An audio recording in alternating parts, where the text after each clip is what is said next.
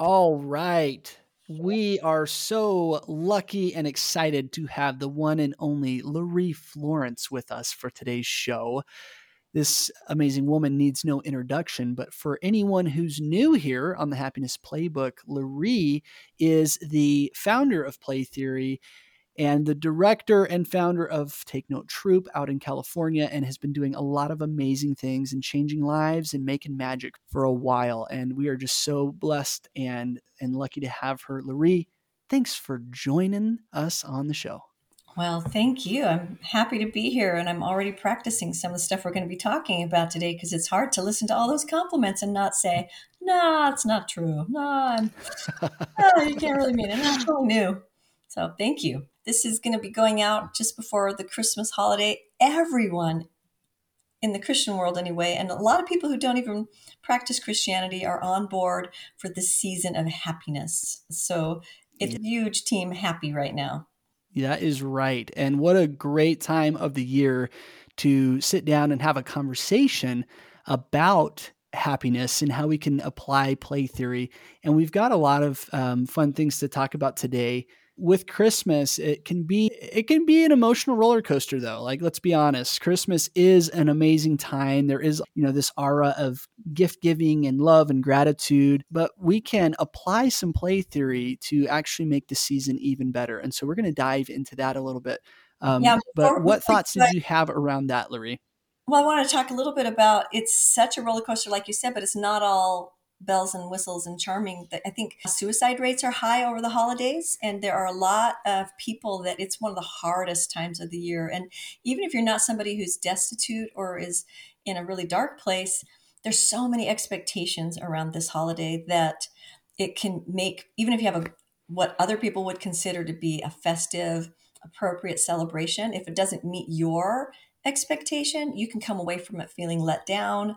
Even if you have a really positive celebration, you can come off of this season of gathering and feasting and celebrating with some depressed feelings because you've got that hefty credit card bill and now the party's over and you've gained your 20 pounds. And it's just a lot. There's a lot. And so I think that's one of the reasons why I wanted to come on and have this conversation with you, Neil, is it's a time when we could really support people in their journey towards having consistent happy feelings, and even despite these big bumps in your schedule, like a holiday celebration that lasts literally weeks. Yes, absolutely. And I love what you're sharing there. And we want to really empower you to get the most out of the holidays and really make it as positive as possible. So we've got a few tools on how we can do that. Why don't you tee us off? Being present, there's this play on words where we can be present or we can receive presents. And I think it's such an important gift to give your presence and not just a present. Sometimes we can, hand somebody their gift and then not actually be with them. And that is going to up your Christmas celebration tremendously. And I think going back to your idea about receiving, that ties into that principle of being present, and then also the let go and play, because you don't know what's in a gift. You've got to let go of your expectations, and you have got to accept, which is also the accept and build of play theory. And that's one of the reasons that I'm so committed to play theory is it's in every positive human interaction that we have, if you break it down and look for it. So we can go with all these strategies of, some new trend in psychology or another vocabulary that we can use. But if we can really get in the habit of looking for these principles, they're going to show up in ways that help empower you to take actionable steps to improve your happiness, just because you're remembering, oh, I could show up more. I could be more present in this moment. I'm not looking outward. I'm receiving this gift from somebody and I'm all up in my head. I'm just thinking about me and I'm not thinking about them. And this is a negative exchange because I'm not following these 4 play theory principles. So I'm just so committed to looking for those in every opportunity. I love that so much. Thanks for going into that. And just a quick story around that concept. We, as I shared a few episodes ago, as a family, we went to Disneyland not too long ago, and which there was lots of exchanging of gifts and treats and stuff.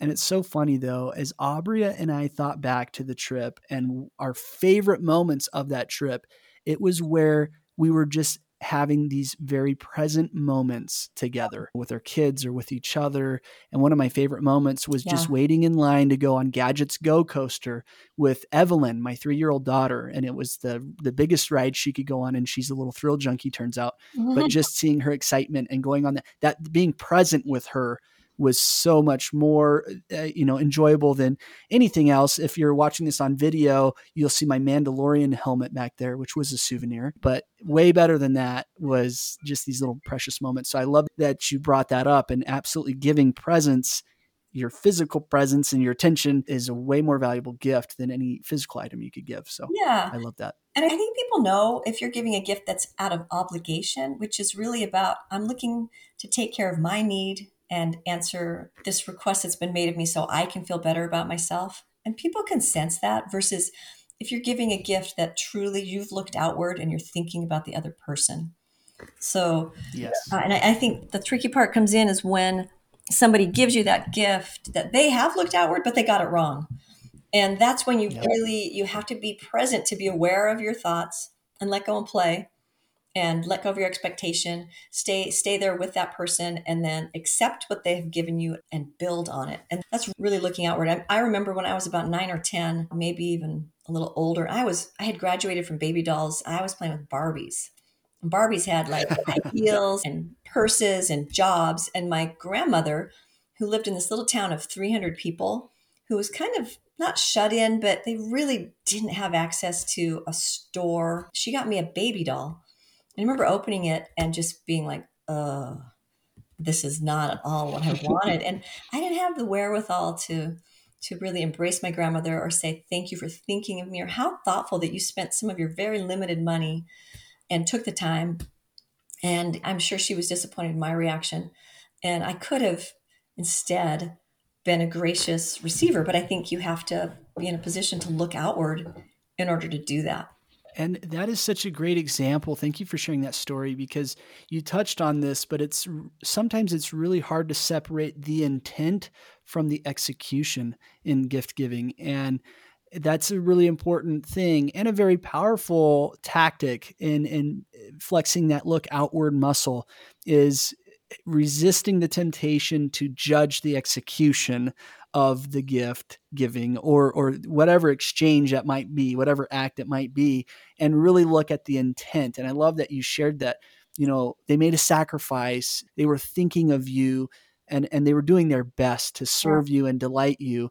And if you can focus on that, I think it's a really powerful way to lean into that outward looking principle, and to really tap into the gratitude. It's really fun. There's a little parody that Benedict Cumberbatch has done on, I think you can find it on YouTube. We might put the link in there, but it's not for Oh everybody. yeah. They do bleep out some swear words, but he has this, it's like the tip for acting on how to accept presents that you really don't want.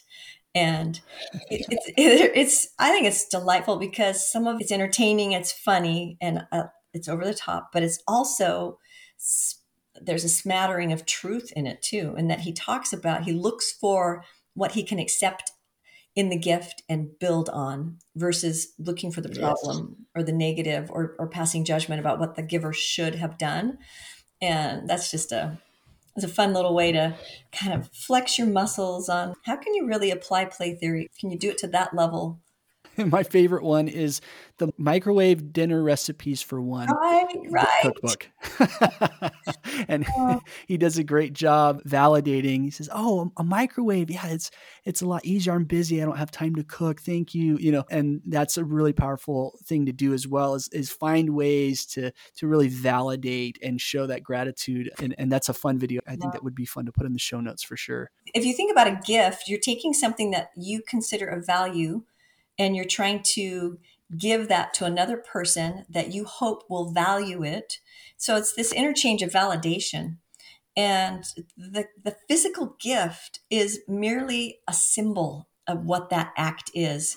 And there's this really great quote by Antoine de Saint-Exupéry. I think I said that right. It's a French guy who wrote The Little Prince. And this was one of Fred Rogers' favorite quotes. He had this on his wall. He said, "It is only with the heart that one can see rightly what is essential is invisible to the eye. And I think what's essential when you're exchanging a gift is the idea that the person who's giving it is trying to give validation. They're trying to tell you, I value you so much that I want to give this to you. So if you can, even if it's the baby doll or the microwave meals for one, or deflated balloon, I don't know, something that you can't possibly find, you can't take it back to the store and get value from. Can you find value in the idea that this person values you enough to go through that effort? And then if you can really drill down on that and be present with that, you're going to have a much deeper, more fulfilling experience when you're exchanging gifts or receiving gifts. Yes, and the collective benefit or impact of gracious receiving is so monumental. And you think about when someone gives a gift, there's a lot of vulnerability there, whether it's a physical gift or even just your time or reaching out to somebody. Anytime there's an extension of a gift of some kind, there's that vulnerability in place. And if your reaction is hurtful in that exchange, it can really make the heart walls go up, the defenses come up, and that can cause some problems. And so this idea of gracious receiving and doing that well and looking outward, looking past execution, especially in these cases, for me it would be tube socks.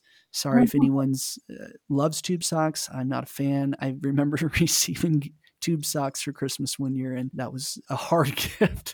That sounds silly, but I'm sure there's people that would be very grateful to have tube socks. But yeah, I think it's this idea of making that exchange and almost giving in the receiving. There's kind of this beautiful thing that happens when you're a gracious receiver that kind of creates this great connection.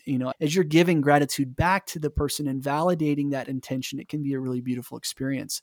Yeah, absolutely. It's cool because you're using the word exchange, and usually Christmas there's an expectation that, well, except for Santa. Santa never asks for us to give anything back, but there's this idea, oh, I'm going to get a gift from my sister, so I expect she's going to exchange and give me a gift.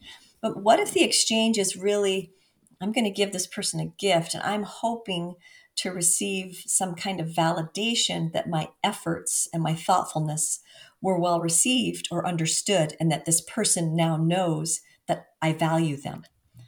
And if you think about it, that's something that I think every person has got enough in their bank account to give. You don't even have to wrap that. But it takes Right. play theory principles. You've got to be present and aware. You've got to look outward at that other person. You've got to accept, like the microwave thing, whatever you can, and find a way to build on that. And then to let go of your hopes for what it was. Okay, you wanted some of those really cool socks that have funny phrases on them when you got tube socks, but you got socks. You got to let go of your expectation that it wasn't the socks you wanted and make puppets out of your tube socks. I don't know.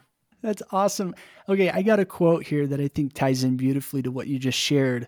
So this is by John Amodeo, who's a PhD, and he wrote a book called Dancing with Fire, A Mindful Way to Loving Relationships. And he shared this quote, which I think is really good. The parched earth can't let in a life-giving rain if it is covered by plastic tarp. Without the capacity to be touched by caring and appreciation, we render these gifts less meaningful. Sacred receiving, letting things in with heartfelt gratitude, is a gift to the giver. When we are visibly moved, it conveys that they've made a difference in our lives. And I just love that quote. And it just, I think, kind of ties a bow onto what you were saying as well, that it's almost a way to give a gift to the giver. And again, just kind of creates this beautiful little connecting experience. There's this powerful activity that we do when we have the privilege of doing live play theory workshops. There's an activity, it's called gift giving. And I think I've spoken of this in some previous podcasts, but you're giving pretend gifts to somebody that it's absolutely obligatory because you're just sitting in the circle. It's whoever you're sitting next to. But one of the principles that has to be followed, or the rules, you have to make physical contact with that person when you're offering your gift. And the other person then has to make physical contact in reply. So maybe I put my hand on the person next to me, their shoulder, and then they have to put their hand on my hand or on my arm. And I've done this, I've played this hundreds of times. And when I first started doing this, I noticed Sometimes it went better than others. And I was present enough to see the difference was when I demanded that physical contact. And there's Amen. something about that quote talks about that tarp covering the earth. What a great image, but it melts us. It melts our barriers when we have that physical connection and we can tell that's a human. They're right there next to us. And every time we insist in that activity that people make the physical contact, it is a game changer for people's outlooks. We have seen relationships change, hearts change, and perspectives and paradigms shift in really powerful ways. But it's about recognizing the intent behind our actions. And really, that's all a gift is. It's an action with an intention. Yep. Yeah, and that requires all of the play theory principles, right? And I love how you mentioned being present. You have to, in order for connection to happen, you have to be present. You have to be letting go of your fears of failure. It's on that note, on letting go, on psychologytoday.com, they actually had an article called 5 Reasons Receiving is Harder Than Giving. And they listed some of the reasons, and it's kind of interesting. These are some of the things that are helpful to let go of in order for a more gracious exchange to happen. One of them was defense against intimacy or connection, letting go of control. You don't feel as in control when you're on the receiving end. So that's something to let go of. Fear of having strings attached, wondering if, oh, great, now there's an expectation I return something. Believing it's selfish to receive. I know that's something a lot of us battle with. Yeah. And to go along with that, just kind of the self-imposed pressure to reciprocate, right? These are all things that prevent us from opening up and graciously receiving. And there's a lot of let go and play there that needs to happen in order for a gracious exchange to take place. One of my favorite movies is Harold and Maude, and I can't recommend it because it's just plain straight up weird, but it was so formative for me. I watched that at the right moment in my development, and these characters, they're juxtapositioned. One is obsessed with death, and the other one is obsessed with living. One is young, the other one is aging out, but Maude is still very much alive. And at one point, Harold has made her this little token, those little pennies that you can get flattened in those machines as a memento. What do people do with those anyway, honestly, right? But I don't know. They're sitting by this body of water and she receives it just as you have talked about, just graciously. He felt validated. There was this beautiful moment and she presses that to her heart and then she flings it out into the water. And Harold's reaction is, oh, what did you do? Why did you do that? And I can't remember her response exactly, but she basically says, well, now I'll always know where it is and I'll always have it in my heart. And it was this, like I said, it's a weird movie, but that lesson, that's really what we're hoping to give. We're hoping to touch hearts. It's not about the thing. And sometimes when we receive things, we do feel that weight of, oh, now I've got to put up this decoration that my sister-in-law crocheted and it doesn't match my Christmas decor, but I got to take care of it. I got to display it. There's all those strings attached, but I think we can let go of those and really value the intention. And then it'll be a lot easier for us to make those decisions later on. What do we want to do with the tube socks? But in the moment of receiving the gift, just be there, see the person, see the intention, look outward, accept that. And this relationship is growing because of that exchange. And then you can deal with the physical stuff later. If you throw it out in the lake, great. Who cares? The intention and the gift is what you really want to focus on in that moment of receiving the gift or giving the gift. What a beautiful way to wrap it up here. And that goes right into our play of the week, actually. During this Christmas time of giving and receiving, we challenge you to be a gracious receiver, to really lean into the validation and the gratitude and try to give back to the giver that gratitude and that gift of gratitude and validation. So that is our play for the next 2 weeks, actually. We're going to take a holiday, right? That's right. Yes, we're going to take a little break. So you can, if you're really feeling deprived of your happiness playbook, you can go back and listen to some previous episodes. We have quite the catalog now. We've been doing this over a year, so you can go back and listen to some others, but we're going to take a little break and then we will come back with some very exciting episodes for the new year. And we'll get back into it. And can I make a recommendation? Last year we did one on how play theory can be found in the Christmas classic movies. So that would be a Yes. great one to revisit if you're really missing out on your weekly dose of the happiness coach. So if you just can't make it through the week, try that one out. That one will get you through until the new year. And in fact, we will put a link to that episode in the show notes here and make it even easier for you so you can go back and listen, because that was a fun one. Because you're so good at looking outward, Neil. I appreciate that.